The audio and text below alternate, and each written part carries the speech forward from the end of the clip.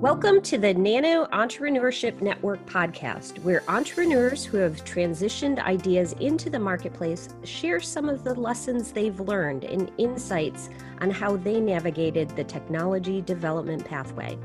I'm Lisa Friedersdorf, Director of the National Nanotechnology Coordination Office.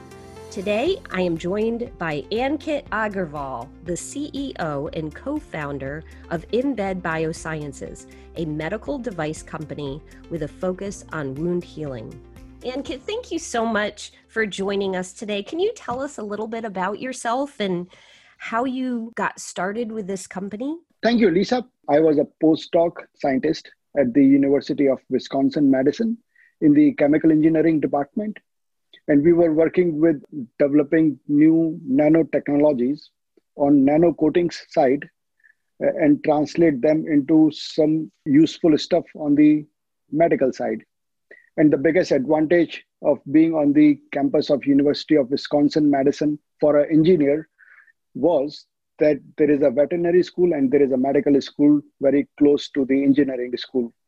And in one of the seminars in the medical school, I saw Dr. Mike Schur, who would become my co-founder, talking about this problem with large burns in small kids and how painful it is for the patients, for the nurses, for the parents, the simple task of changing the dressings twice a day. And those dressing changes can be so painful that it requires sedating the kids. And so Mike Schur, when he was giving this seminar, he was saying that he wished there was a dressing that can stay on these wounds and provide an antimicrobial barrier for up to 3 days or even for more than a day so that they don't have to do such frequent dressing changes. And incidentally, what happened at the time I was working on these nano coatings that can be impregnated with a very uniform loading of silver nanoparticles that would release antibacterial silver ions over several days and release the right amount that is antibacterial, but also allows cells to grow on top of those nanofilms. So there was a very good combination. That seminar inspired me to collaborate with him. We got large grants from NIH at the university to develop that technology. And at the same time, I got this fellowship from Kauffman Foundation. It's the largest foundation of entrepreneurship in United States, based in Kansas City. And they trained me for 1 year on how to start scalable biotech companies. So armed with that fresh training and this new concept of revolutionizing the wound care in hospitals and clinics, we decided that the fastest way to bring this technology into clinics was to start a company, because there is so much IP on the university. And as a scientist, it is not sufficient to just license the IP to the university and wait for somebody else to commercialize it. So we started the company around it in 2010. I incubated it for a couple of years in the university and then got some new NIH SPIR grants, which allowed me to come out full-time in 2012. And after that, we were able to raise several rounds of private equity funding to match the SPIR grants and start this Embed Biosciences, along with my co-founders at the university. Can you think back and share maybe the best advice that you received when you were in those very early days? Yeah, so I was the fellow of Kauffman Foundation, a very lucky one. In 2010, they ran this competition and selected 13 postdocs from across the country. And they trained us on the challenges that we encounter in starting these companies. And the biggest challenge that I had to my own self was that I am a scientist, a PhD postdoc scientist. Why am I the right person to start a company? It should be an MBA student or a graduate or a business professional who should start this company. And that's a challenge I feel all scientists feel. And that's why they think that their job is done once they invent something and assign the IP to the university. And now it's university's turn to find somebody to license the IP. But the reality is that university has hundreds of thousands of patents sitting on their shelves, and they are staffed by 5 to 10 people who have this onus of licensing this out to some big pharma company or medical device company. And that just doesn't happen. And because there are still so many technical risks involved, it requires a very large involvement of the inventors to take this to the next level. So Kaufman Foundation explained us that, guys, you are the best person to start a company like this and de-risk it to the level where investors and seasoned business professionals can come and join this. They explained us that MBA is called Masters of Business Management, but we have to build a business to get an MBA graduate to join our business. Could you talk a little bit about your experience applying for federal funding and what impact it had on your company? Yes, the SBIR grants from NIH and NSF were really popular. And because I was on the campus of University of Wisconsin-Madison, there is an ecosystem around here and like around many other universities where there are many small companies. There are research parks around universities like this. And so I was able to interact as part of my training with a lot of other entrepreneurs who were able to get this non-dilutive funding from NIH. I went to several workshops of NIH where they explained the right ways of writing a proposal to NIH. We got support from a small business center at the university that was supported by Wisconsin Economic Development Corporation. And they trained us on how to write a good proposal. They were able to give us small grants to hire a consultant who can help us in writing those grants and advise us on that front. And so I was luckily successful the first time we wrote a proposal and got first NIH Phase 1 grant of $326,000 in 2012. And that was transformational because that made us believe that we have got something that is competitive and elegant enough for NIH to fund. And second, it gave confidence to the investors who were watching us grow that this is something really novel. And once we got that NIH Phase 1 grant, we were able to reach out to all those investors and bring matching money into the company at the time of when we got the NIH Phase 2 grant. Because the problem with federal grants, not the problem with the grants, but the entrepreneurs is that once they get these federal grants, they believe, like I believe, that we don't need any more money and we should wait to get some more good data and then we will go out to raise capital from the private investors. But what I found was that just getting those grants was sufficient enough to generate interest among the investor community, and they were willing to bet and match the SBIR grants so that we don't fall into the valley that is there between SBIR Phase 1 and Phase 2 grants. So it was very helpful. It helped us jumpstart Embed Biosciences and get this private investment from the angel investors in the community. I think that the point that you just made is that instead of waiting until the end of the SBIR and have more data, that you leverage that right away so that you didn't fall into this valley of death where you had a dearth of funding at the end of the grant. So I think that that's important to point out. Can you talk a little bit about how you went about getting private investment? And could you just share some thoughts on that? As part of the founding CEO job, the most important thing is not to run out of capital.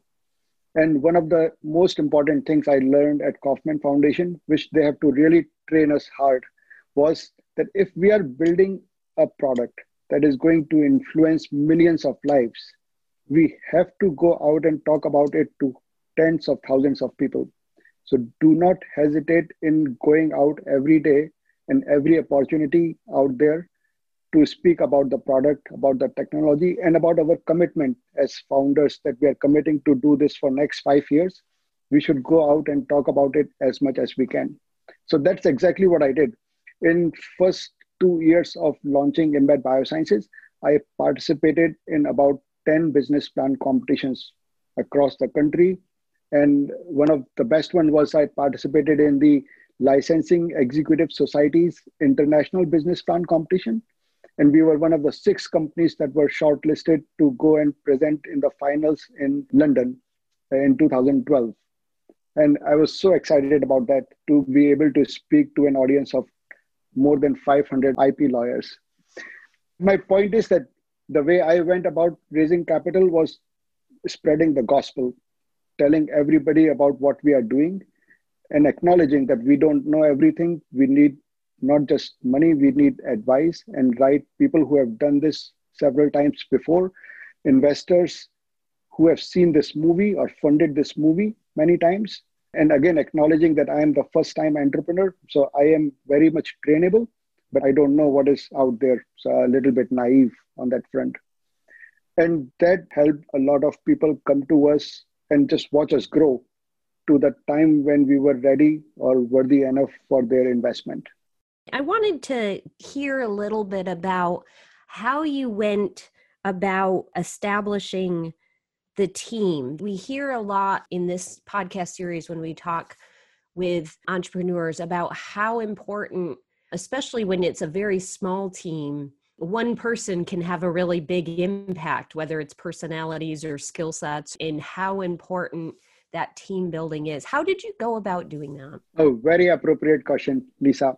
When I go about recruiting people, or it's like growing the band, and early employees are more like partners and friends.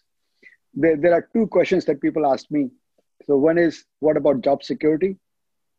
And second was, what about growth? How will they grow in this organization?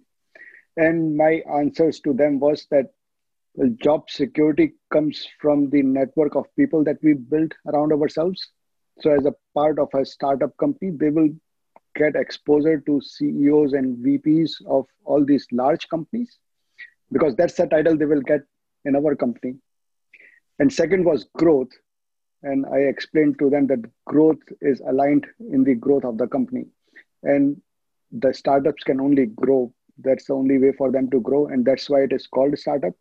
And we are projecting 100% growth year over year. And there is no other place for them to grow as fast as they would grow in a startup environment like this. And the only risk here is that startups grows sometimes faster than its people. And that's when it requires change of management or bringing more seasoned executives from the outside. So there is an opportunity for them to grow faster in this early stage environment. But having said that, my initial employees, or I should say my partners in this organization were people I knew beforehand, who were in well-established jobs in Fortune 500 companies or other successful startups. And they left those organizations to join us in this growth story as we got more financing at every stage. Can you share your experience working with the Food and Drug Administration, since you're working in a space that perhaps requires engagement with FDA, and also with the Patent and Trademark Office? So Embed Biosciences, we are a medical device company. And so there is an interaction with the human body. And for able to commercialize a product like this, we have to go through FDA clearance. And so one of the first things required was to be able to produce this product under good quality controls and submit to FDA all the clinical testing from third party and get FDA clearance to market this product. And that was one of the biggest undertaking that I did in the early stages of the company, to be able to find right managers for quality management system and right regulatory consultants to advise us what to say and what not to say in these FDA submissions. And what is the path of least resistance to get an FDA clearance? Because you can say the same thing in so many different ways, and FDA can read the same thing in so many different ways. So there was a very high level articulation in balancing the words of how we describe the product and how we claim what it does on the human body. And once we were able to get it in the right wordings, we submitted the FDA 510K application in 2015 and got it cleared in about 8 to 9 months. And in terms of patent, all this is very well patented. I talked about licensing it to the university. The challenge in the patent world is that, and especially for startups, is that even if you license or assign your IP while at the university to the university, it's a challenge to license it back to your startup from the university, which means that university thinks that which is a better bet. Should we license this to a Johnson & Johnson, or should they license it to this early stage startup with no infrastructure and where is a better bet to license it. And then you have to negotiate with the university, give up some royalties. And so what we did at Embed was we were able to keep the IP outside the university and find IP attorneys in this ecosystem in Madison, Wisconsin, who filed our IP. And once we got federal funding and private equity funding, we were able to grow it outside the university by filing more subsequent patents on the research that was done outside the university. Looking back over this journey, the past 10 years or so, can you identify maybe a decision that you made or a direction that you took that if you were to do it again, you would do it differently? So the best advice I would give to my younger self would be to get this private equity financing done as early as possible and surround ourselves with experienced people who are cheerleaders for what we are doing, who believe in our mission and conviction, but who also can provide this guidance of how to build the company and product around it and how to build a team around it, just because they've done it 10 times before. So it's not just money that we get with these financings. We get people who are experienced at those stages of company growth, and they can provide guidance on how to get to the next level. I really enjoyed our conversation today, and I really thank you for sharing your experience. And for those of you listening, if you are interested in getting involved in the Nanotechnology Entrepreneurship Network, please go to nano.gov/nanoentrepreneurship network or email us at nen@nnco.nano.gov.